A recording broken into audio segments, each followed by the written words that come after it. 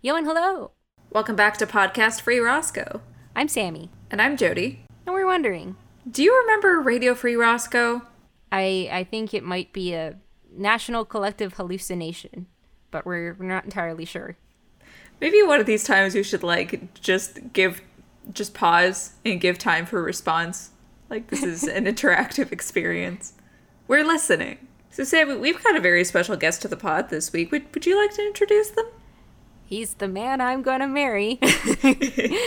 We have multi-talented musician, local gamer dude, Hubert Orlowski joining us today, and I wasn't kidding. He is the man I'm gonna marry. Hubert, how's it going? And that was her vows. Yeah. Now we're married. The end. As my first decree after being married, I'd like to introduce myself. Hi. Oh. It's an interesting decree. I don't know if it's a... You must follow my demands. Hello. Yes. Hubert's joined us particularly out of interest for the CanCon commercial break, which we're excited to get to eventually. But first, as always, we got to go through the first half of our episode. And which episode are we looking at today, Jody? So we're looking at Season 2, Episode 12, Daddy Dearest. First aired December 3rd, 2004, written by Lisa Steele and directed by Graham Lynch. We do get a guest star in this one. We get Tony Craig as Dr. Carlisle, who is the eponymous daddy of this episode. Hello, it is me, eponymous daddy. I am the eponymous daddy. I'll take that as a band name. For 400, Alex. It's very good. So, in my quest to find some info about Tony Craig, I came across his IMDb bio, and I think that I'm just going to share that, and we're going to enjoy it. Oh, I'm so glad. Tony Craig is a performer whose abilities apparently know few boundaries. He's an accomplished musician and has performed live on stage as a singer/drummer with Ben E. King, Etta James, Martha Reeves, Mary Wells, Sam and Dave, The Mighty Sparrow, to name just a few. As a songwriter and session musician, he has recorded albums with artists such as Dominic Troiano and Eddie Schwartz, Carol Pope and Rough Trade Dan Hill, and many others. Now a landed immigrant in Canada, Trinidad-born Craig came to the far north as a result of expanding his career. Performing in a band gave him his chance to try out another country, and he humorously related that in all the years he'd sung classic White Christmas, he hadn't realized just what it meant until he moved to the cold and snowy climate of Canada. The novelty lasted only so long, but Tony relishes the cold weather now. How did he get into acting? His career change resulted from his recording studio in Toronto being robbed. To get his mind off the disaster, his girlfriend took to a movie set as an extra.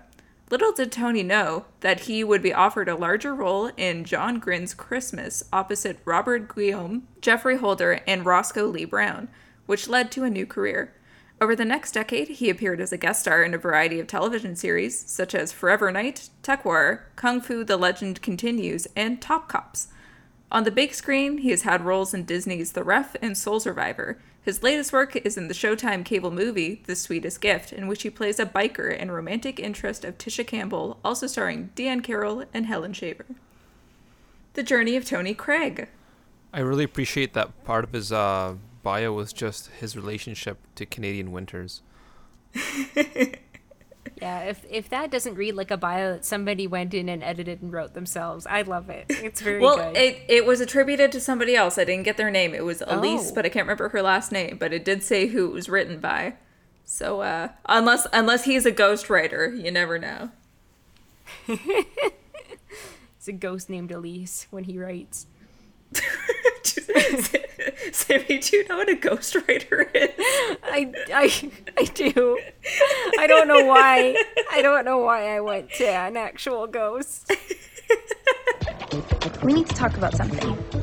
Well, then I guess it's a good thing we're on the phone, isn't it? So we kick off the episode with Robbie and Kim doing their typical sneaky, not sneaky thing where Kim calls Robbie in the hallway, and we get this great scene of all the students freaking out when a cell phone goes off, and they're like, oh, is it mine? But it turns out it's Robbie's, and he and Kim have this conversation around their corner of a hallway, and Kim reveals that she thinks it's time for Robbie to meet her dad, which is kind of weird because they're not even really official as I have a hard time placing where Robbie and Kim are on the whole relationship thing, because it's like they're kind of dating, but they're not really dating.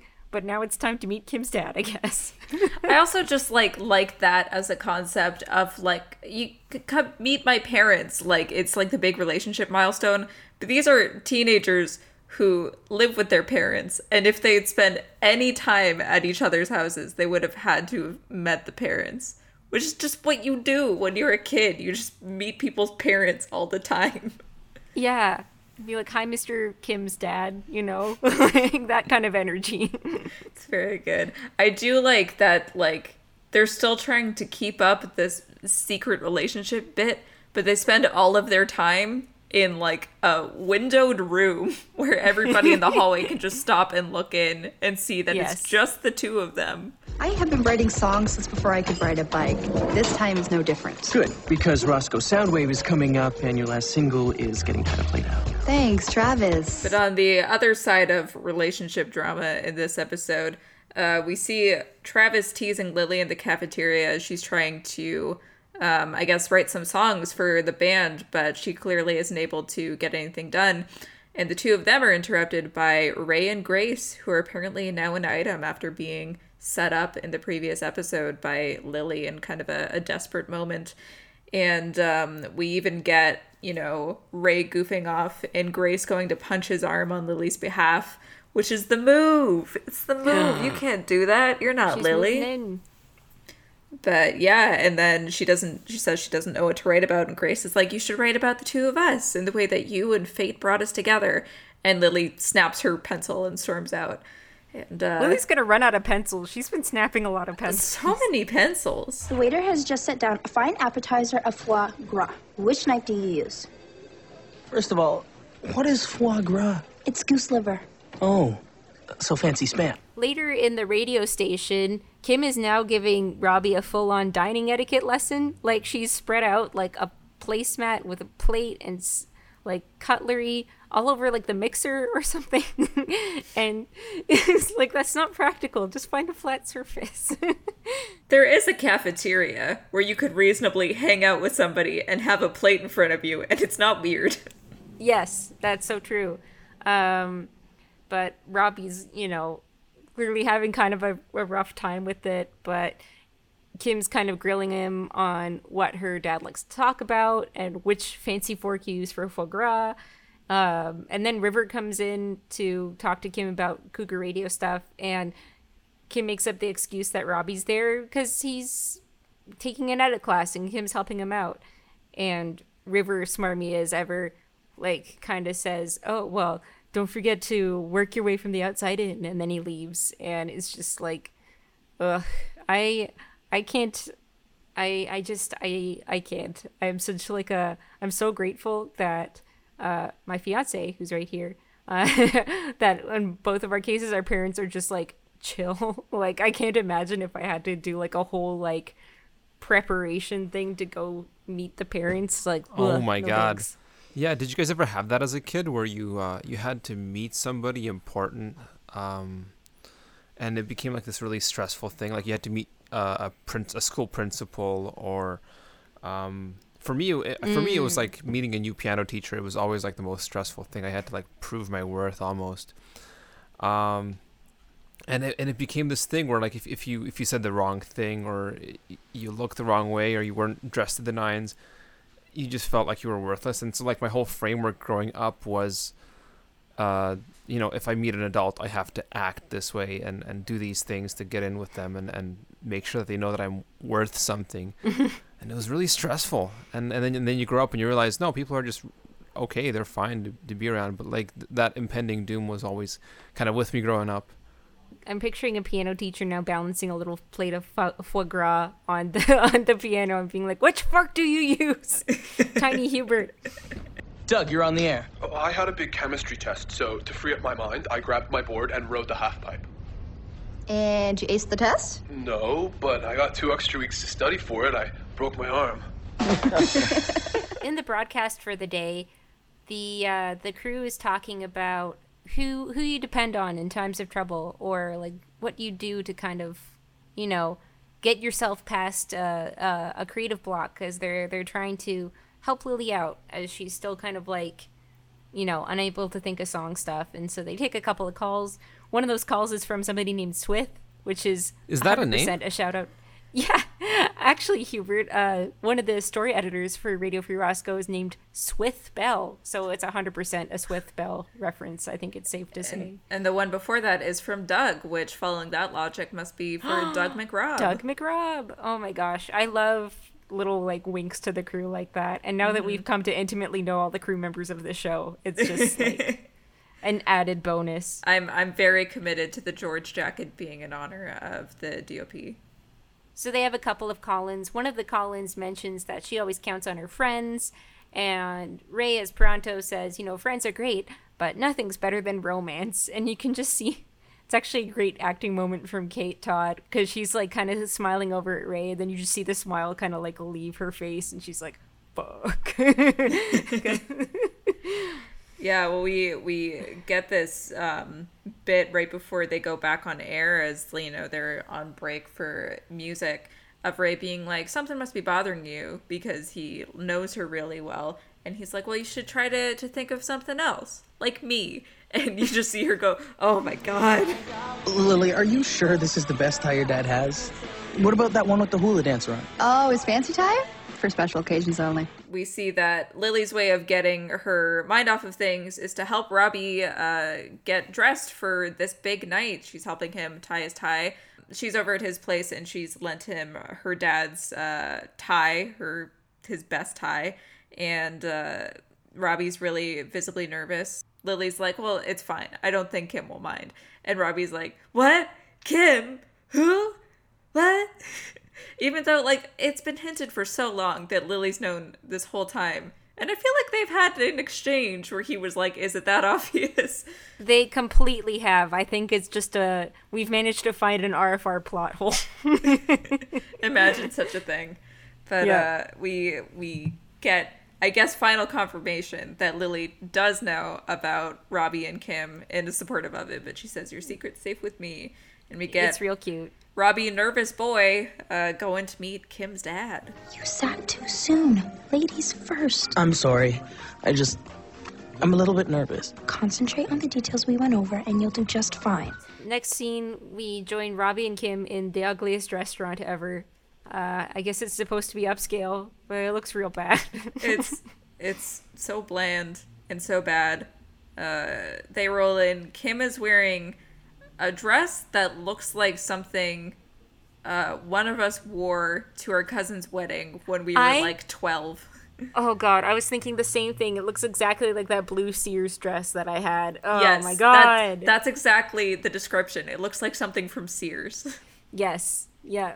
Kim is wearing a Sears special for like a Sears tier restaurant. Sears tier. This is just the Sears cafeteria. I miss the Sears cafeteria. We've got Sears Couture. We've got Lily's dad's tie. We've got Ugly Restaurant where there's like 3 other people eating. Robbie commits his first faux pas of the evening when he sits before Kim. And so the waiter seats Kim and looks at Robbie super judgmentally and just kind of like shakes his head. Are these kids like 15, 16? Is that where they're at? Like not even like 14. Like Kim's probably 15, 16, but Robbie's 14. And the judgment from this like grown adult who's supposed to be their server. Also, like they're dressed like they're going to a wedding reception or something. They're way outclassed to be at a restaurant just meeting their parents. Yeah, We've seen the only other people in this restaurant are 80. So yes, it's a very weird vibe. I feel like I remember the scene being so much fancier, and now seeing the restaurant again, it's like, oh wow, this sucks. but maybe that's it. Maybe that's the lens. It's like we need to make this look like it's fancy, but like what a kid thinks fancy is, which is just there's flowers on the table and there's old people. It's a duck. You're in luck. I'm so stuck. How badly do you suck? Lily's super stuck, hanging out in her basement, trying to make songs about lamps and ducks. It's just it's a non-starter. So we get a tiny scene of that, and then we go to the restaurant where Robbie's like freaking out, kind of stamping his feet, like giving off the energy that he's gonna flip the table any second. And Kim tries to get him to calm down and says, "Don't worry, you know what? At least my mom will be here." And then, of course, womp womp, her dad shows up without her mom. I guess her mom works at a hospital and just got called on call. And so it's just the eponymous daddy, and it's a super intimidating time for Robbie, or Robert as he's being introduced. So he's trying to play this like fancy put together version of himself. He's also just like received really weirdly. Like Dr. Yeah. Carlisle comes in and, you know, gives Kim a hug, and then kind of like slowly turns to Robbie and he's like, "And who is this?" As if he didn't know Robbie was going to be at dinner, which is the whole point of the dinner. Like, wait, why are you here? Who are you? And then like he completely like dunks Robbie. Robbie says, "I've heard so much about you." And he's just like, "Well, Robert, I've heard nothing about you."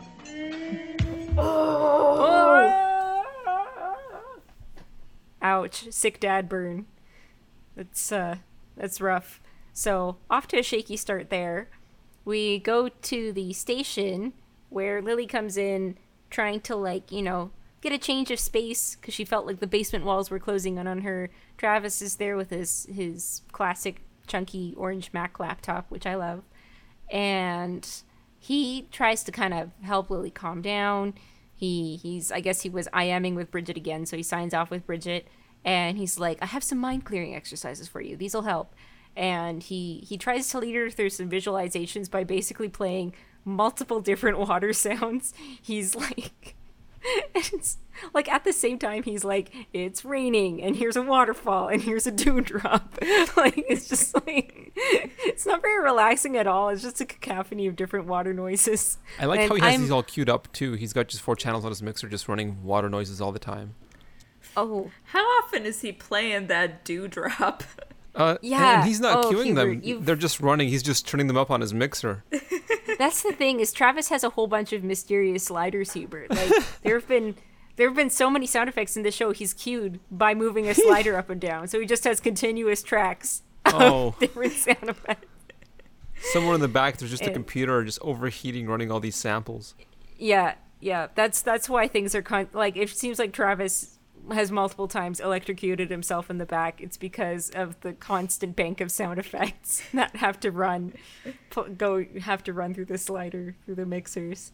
And of course, you know, all these water sounds, and I'm a fan of a good like rain sound or like a shower sound, but it's a little too much. And Lily's like, "Now I just have to pee," and it's like, womp womp. That didn't help. What about sports? Well, I kick butt at Torpedo. Maybe you can get a Torpedo scholarship to college then.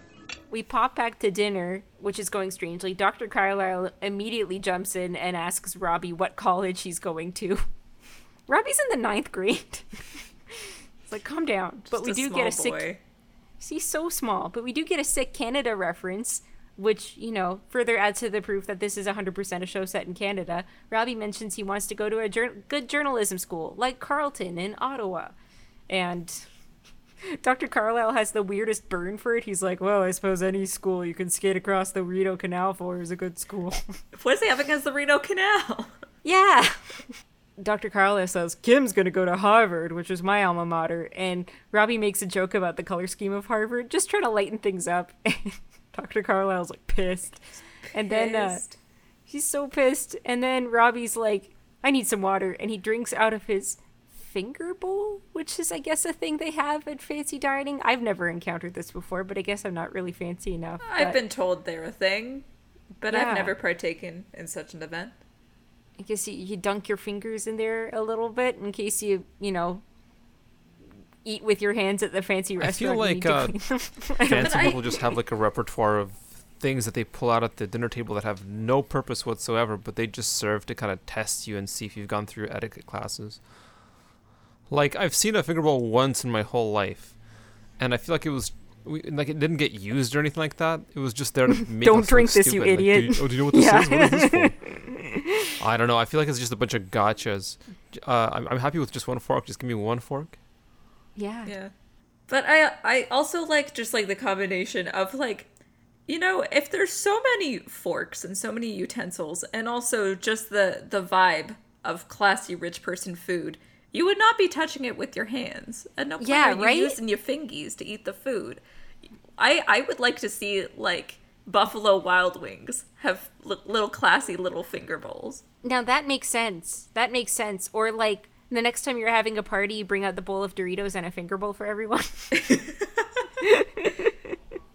That's where we leave our first half. Lily's still stuck for songwriting ideas and moping over Ray things. And Robbie's having a disastrous meeting with his on-again, off-again girlfriend's dad at a shitty restaurant. I have a feeling this is going to be very entertaining. Way too entertaining.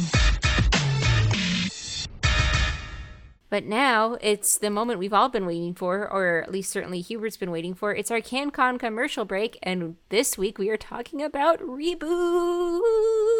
Oh, man.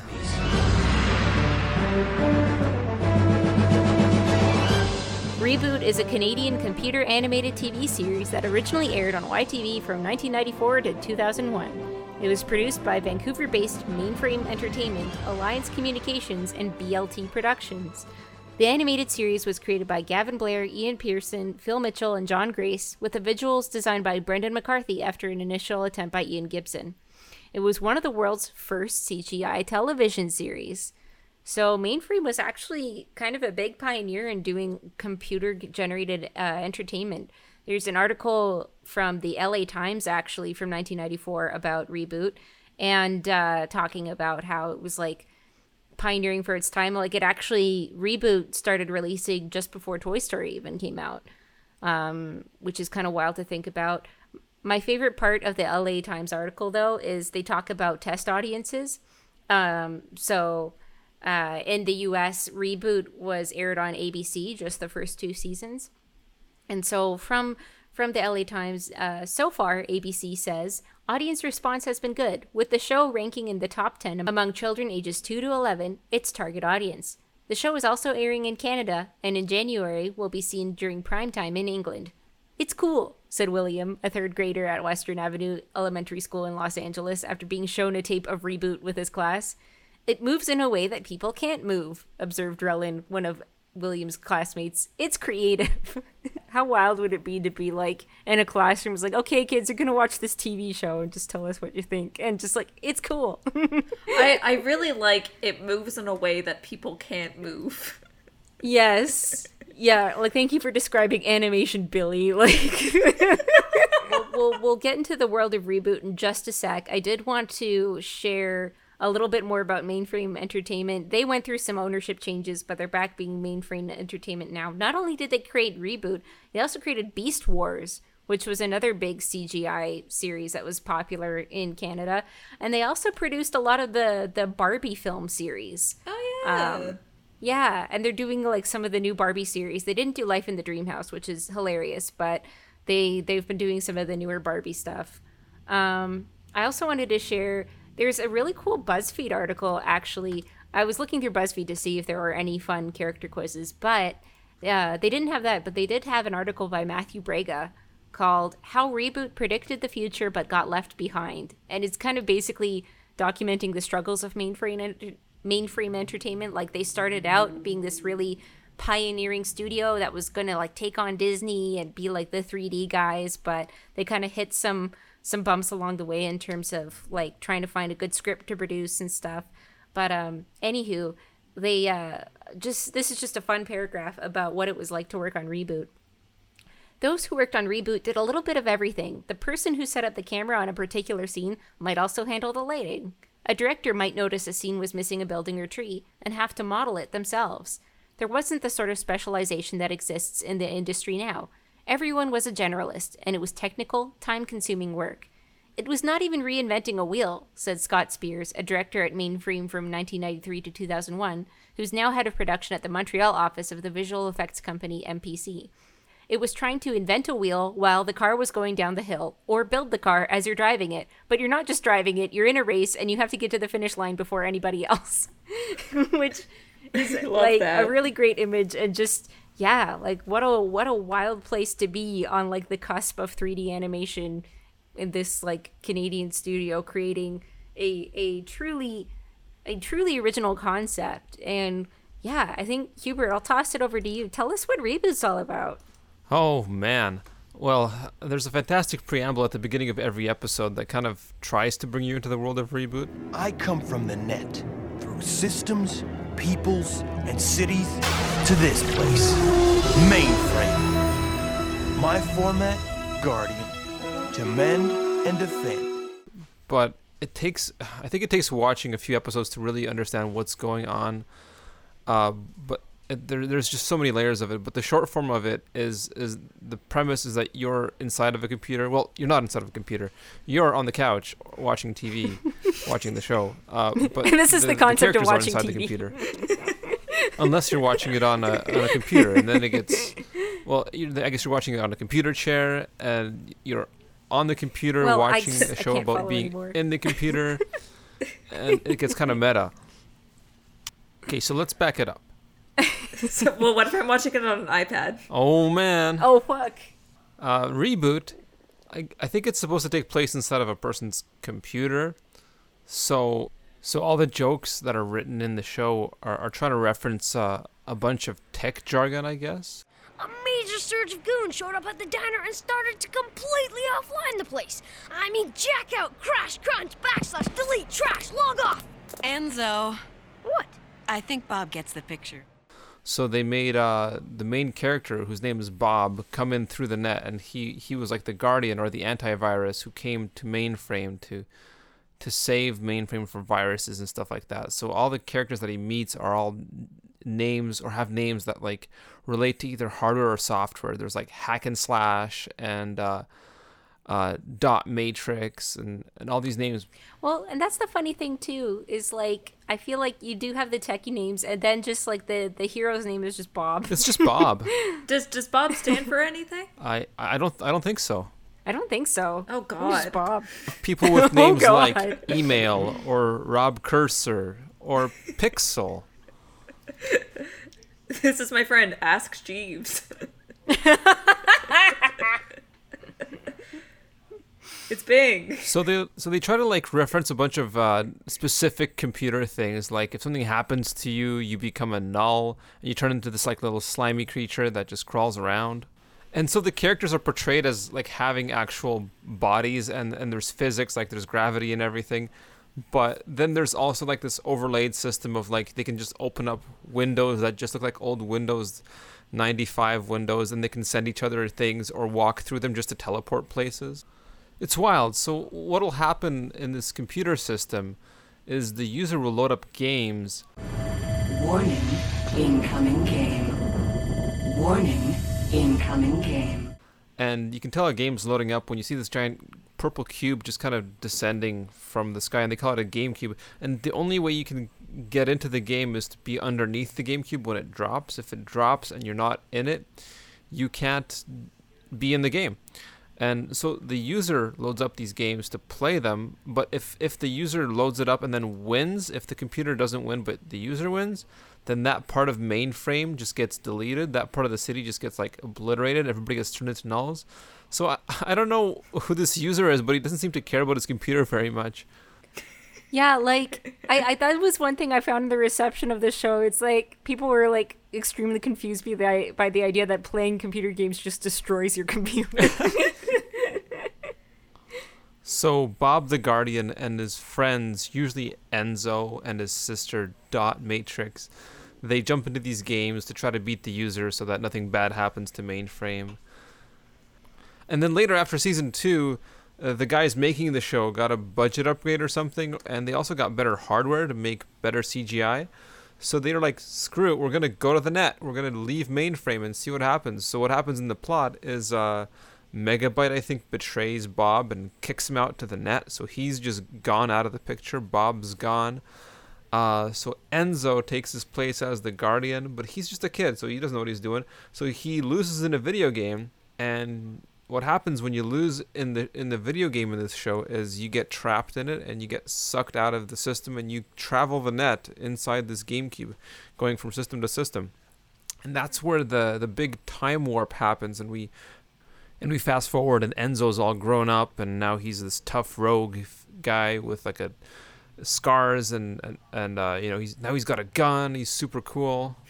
Yeah, he goes from like tiny boy to like just large buff man. Yeah, he becomes a big biker dude, and the graphics of the show dramatically improve at that point. Like it's kind of weird. Like, you know how you get a new game system and are like, oh, the graphics are so great on this new game system.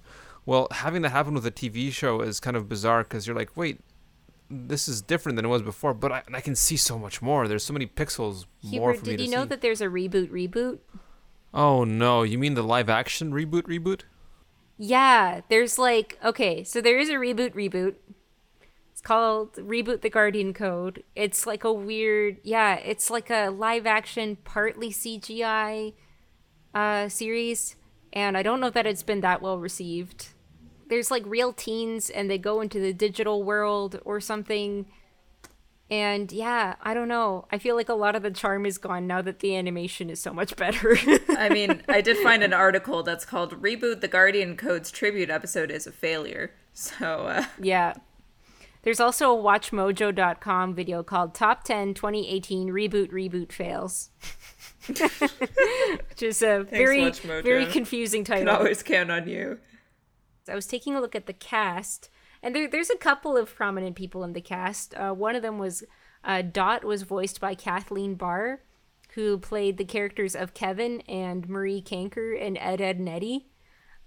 She also was Rudolph in Rudolph and the Island of Misfit Toys, which you want to talk about bad CGI movies. That's a classic one. It has probably my favorite scene in any children's movie I've ever seen, where they go to the Island of Misfit Toys, and one of the Misfit Toys is a piggy bank with no slot, like no way to actually put money inside.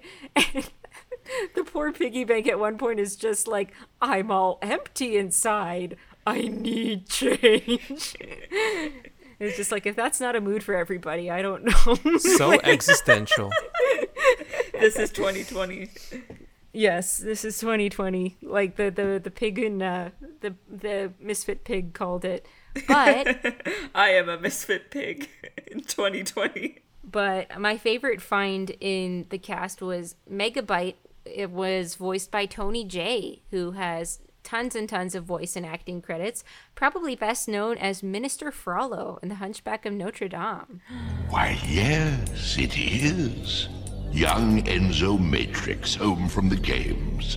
My, how you've grown. So, classic villainy voice coming back in Maria, Reboot. you know I am a righteous man. That man's got some pipes. Yeah. No, Tony Jay's got a good voice, and he voices Reboot's villain. Very Good cool. at villainous voices. So, moving along to the return of one of our favorite segments in CanCon Commercial Break, does it have a Change.org petition? One fan in particular has started 3 different petitions related to Reboot. It's not me, I promise. No, it's not you. It's somebody named Bernadette Winder. And the 3 petitions are Reboot Season 4 3rd movie, because they left on a cliffhanger, and I love to see more episodes. Also, we need the Reboot Season 4 the 3rd movie. To show Rainmaker the original creators still have their fan base and support. It will make the original fans very, very happy. I love this show so much, and it deserves a resolution of the cliffhanger. It's been 18 years since it ended, and now it's time to reboot or get it done for the fans. 173 people signed it, so pretty impressive compared to our other Change.org stats. Mm-hmm. Her other 2 petitions are, let's get the original Reboot reruns on YTV again. Let's get the original Reboot reruns on YTV again because YTV has now bad shows on it. And only 13 people signed that one. Although a lot of people, the people in the comments are like, please bring back Reboot. Interestingly, the third petition is, let's make a second season of Reboot Guardian Code. Let's make a second season of Reboot Guardian Code, and they left it on a cliffhanger. Even I want in the second season of Reboot Guardian Code that Guardians should have key tools and code to reboot. Also, they should have Guardian Bob in it as a mentor. Please sign this petition.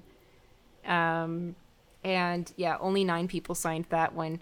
But I think my favorite variety of petition are ones that are very specific about the plot. Yeah. Bring it back, let's but bring only the show under back, these but only terms. on this way. Yeah, but you have to do it this way. You have to introduce... What was that sticking around character? Oh, yeah, I don't remember. It's like a character her name. named Reggie or something like that. Yeah, something like that. Yeah, you gotta bring her in. Character. You're not My doing OC has to without be in her. the show, please. Yeah, you have to pretty follow much. my Wattpad fan fiction to a T. Before we close, I do want to share some reviews. I found some really fun reviews. Reboot is very well loved. So all the reviews I have are quite positive, but they were a lot of fun. These are all from IMDb. This one is called I Love This Show by Max Vaughn 29 from March 2002. I confess, I am a reboot junkie. I have no clue why I like this show, considering that I'm opposed to the overused element of CGI in animation today. Yet something about Reboot keeps my attention. When I first started watching, I was still in elementary school, and I liked being able to name all the movies the show was doing parodies of. A few years passed, and I forgot about it until the reruns aired on Cartoon Network. Then, the plot, new episodes became more dramatic, and I couldn't stop watching. The characters are likable, and the battle between Virus and Guardians is a great hook. Someone once said, Reboot is what Tron should have been. You know that classic quote? Said. Yeah. I don't know who, You know- but they definitely said that.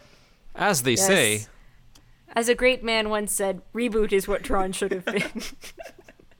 Write that on my gravestone. A great show. This review is by Solid Snake 8706 from September 2000. Thanks, Solid Snake. Yeah, thanks. Once in a while, a really great show will come along. This is one of them. This show... They were really The trying show for is- like a really good dramatic info. I know! Just a good intro. The show is about people who live inside computers. The sprites, binomes, and guardians do battle with viruses, codemasters, and many other computer-associated enemies. The first season and part of the second had simpler plots, goofy sound effects, corny jokes, and very mild violence. But as the show went on, the show got more complex. The goofy sound effects disappeared, the jokes were funnier, and the action increased. Also, there are many inside jokes in the show that you should look for. The episodes of the later seasons will keep you on the edge of your seat, waiting to see what will happen next. This is also a unique cartoon because as the show went on, the characters changed. That's just the end of the review. It's just changed in all caps. This is one of my favorite titles I've ever seen of a review. 32 years old and got impressed by MAP. MAP 36, July 1999. We only saw seasons 2 and 3 of Reboot in Argentina, but it's enough to really love the show. The boys from Canada really know how to work on a Silicon Graphics workstation. Dude, for the boys. The story... for the boys. The story is original. The inner world inside a computer connected to the web is something new. All of you should have some computer knowledge to understand some jokes and the well-chosen names for everything in Mainframe. As a developer and computer fan, I'm still shocked with such a big story. Man, I have such a relationship with this show. It was like the first piece of Canadian animated content that I'd seen. Before that, like I moved from Poland here, and before that, all I saw was some Cartoon Network stuff like Two Stupid Dogs or Powerpuff Girls that was dubbed, and I saw that in Poland. And then this was the first show that I saw when I came to Canada. Somebody sat me in front of the TV, and they're like, "Oh, this is YTV. Here it is. It's for kids." And I flick it on, and it just happens to be the most dramatic episode where like everything happens to Bob, and like the whole plot gets turned upside down, the dramatic betrayal, and the time change happens. And I'm just sitting there, well, what's going on? Everybody's three-dimensional, and so many things are happening. I can't comprehend what's going on, and what's going on to that guy. What's the plot doing? Welcome and to like Canada. I'm just trying to piece everything together, having no framework of like anything existing, and I just thought all of Canadian TV was that wild for kids, and I had no idea what to make like heads and tails of this. everything was just at the same time. Wow.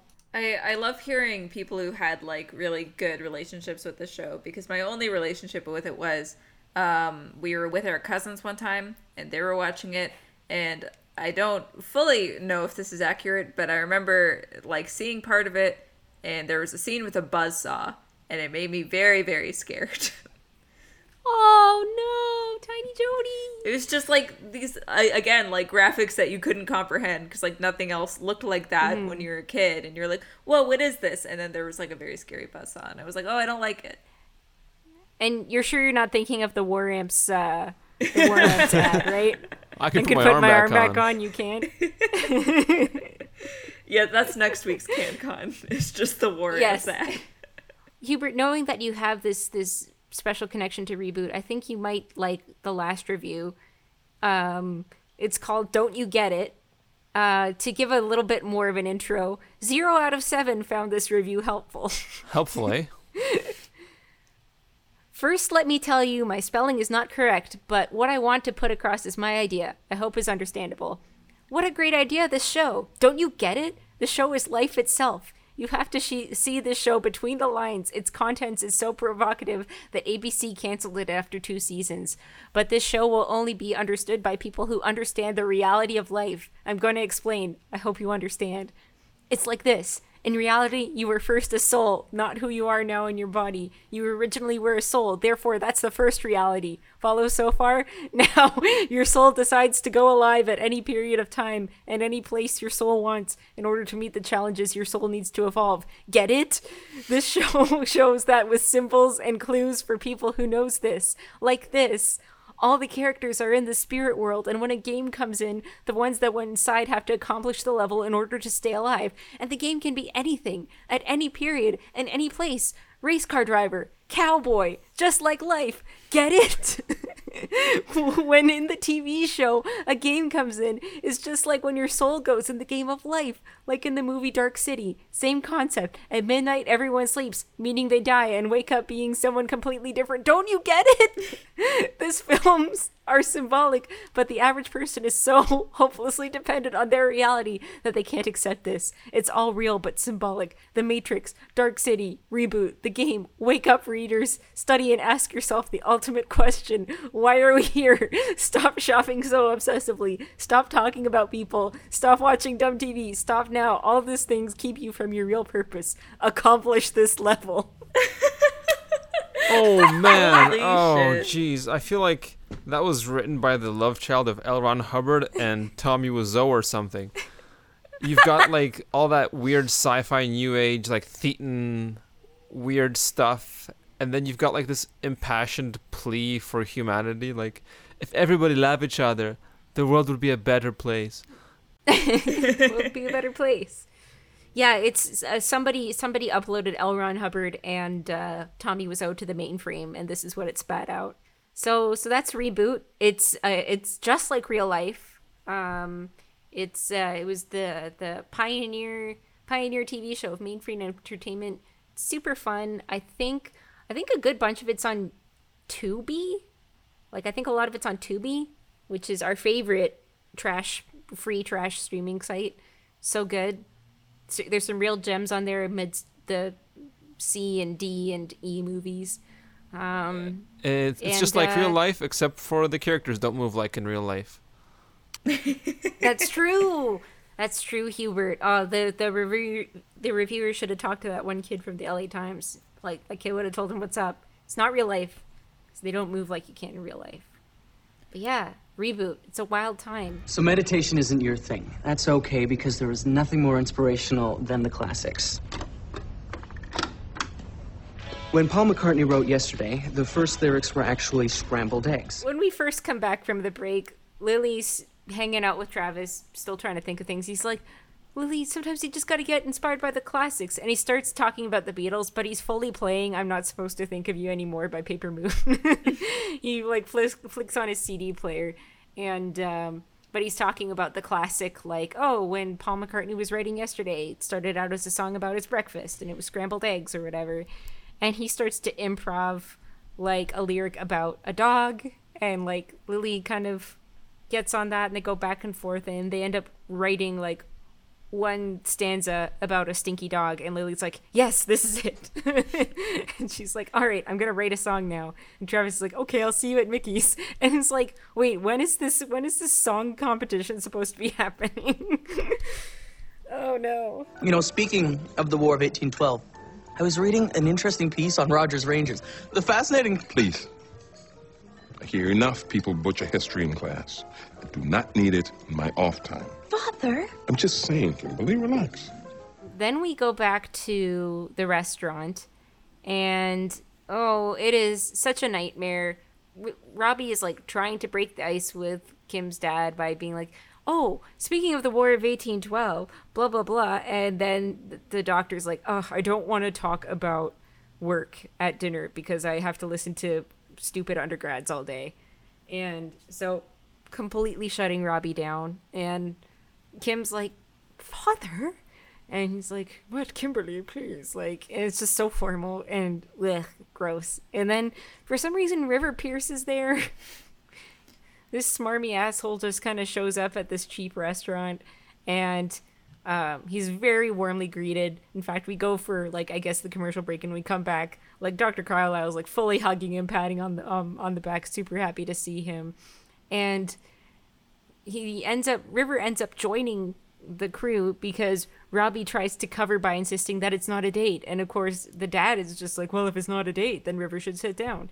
And it's awful. It's a whole thing where River's like, oh, well, I've been thinking of going to Harvard. I do love the War of 1812.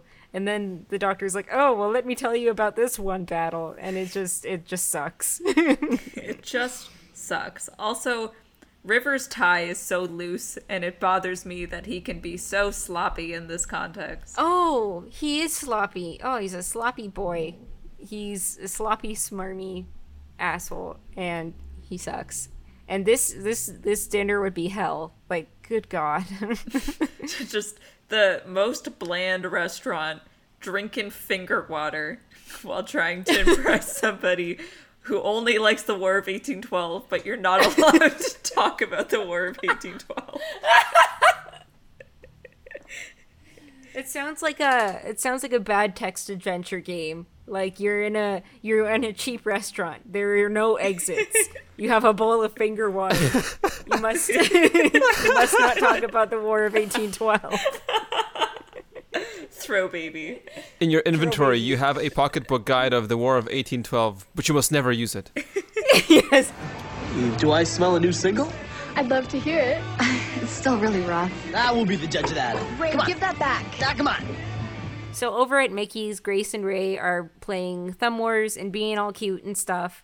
Travis settles in to listen to some CDs, and then Lily comes in with a CD that she's burned of her new song. I don't know if it's about the stinky dog, but she's got a song anyway.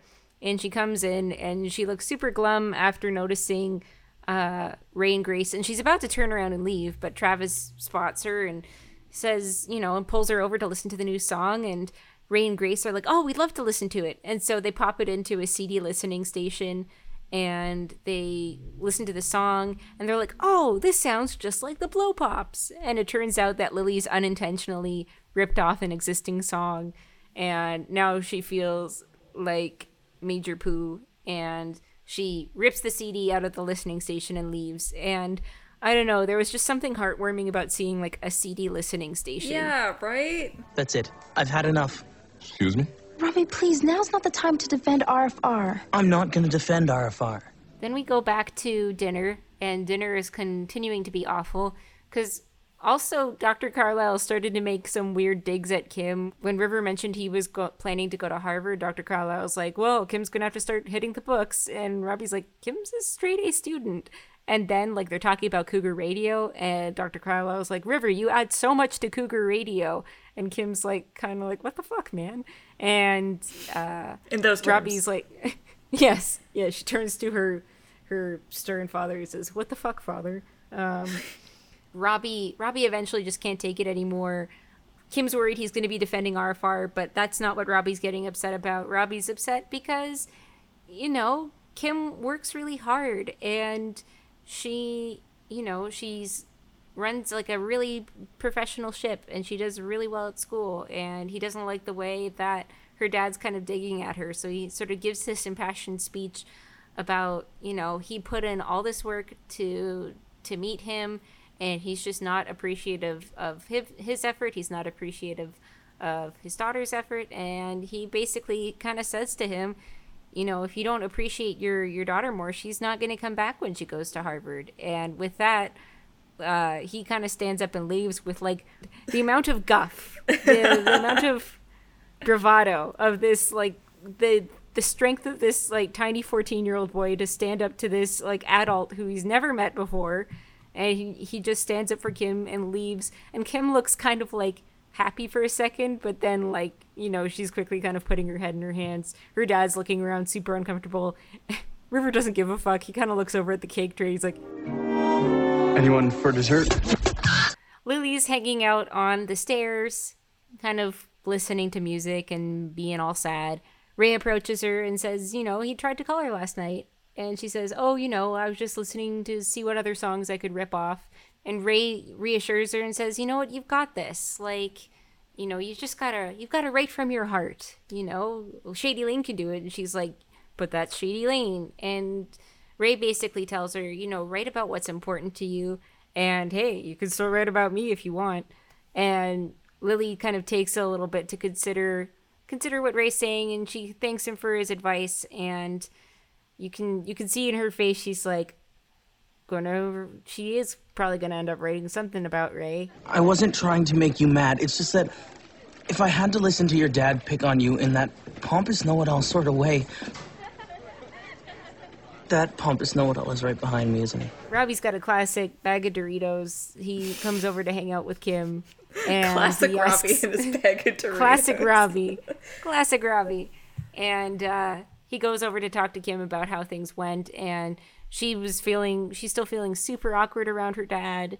And Robbie says, you know, I'm sorry, but I just couldn't let him keep picking on you. And Kim's like, "Aw." And then, like, you see her face slowly turn to horror as it turns out Kim's dad is right behind Robbie's just as he's called him a pompous jerk.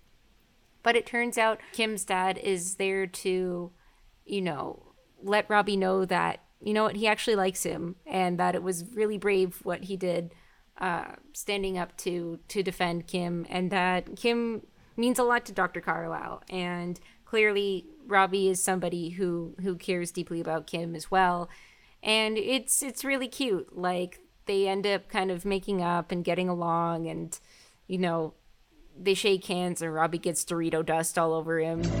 Where's the finger bowl when you need it? So yeah, that's kind of our main plot resolved. And then our final scene of the episode is Lily strumming away. Again, sitting on the staircase, so I'm just picturing this, like, girl sprawled out, like, all her shit's everywhere, just strumming on the staircase, and everybody's like, I have to go. What are you doing? And she's strumming away, looking at one of those classic, like, photo booth pictures of her and Ray, and being like, "This one's for you, Ray." So I guess we'll find out what her magnum opus composition is going to be in a future episode. Yeah, it's a very, very sweet end to the Robbie and Kim plotline for this episode, and a very frustrating, once again, just pack of teens blocking this stairwell. And also, I don't think you can just sit there and play a guitar in the hallway. Yeah, I'm surprised Principal Waller isn't all over this. Yeah. Like, there's definitely been some, like, he's getting a bit lax, I think. Mm-hmm. I really appreciate the fact that we got to see the payoff of Chekhov's finger bowl. Yes. Yes, Chekhov's finger bowl. Yeah, it's a legitimately very cute joke. And yeah, I had totally forgotten about the Dorito joke when I made that comment about Doritos earlier, but man, Dorito finger bowl? There it is. Robbie gets it. Yeah. Dorito finger bowl is also a good band name, I think. Doritos, hit us up. We got some ideas for you.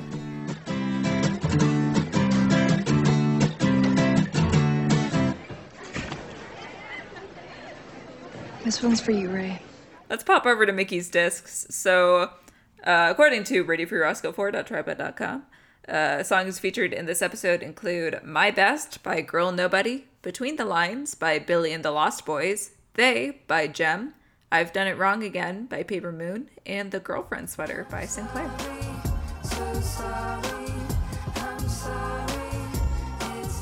The song They by Jem plays as Lily is trying to figure out her shit and write a song.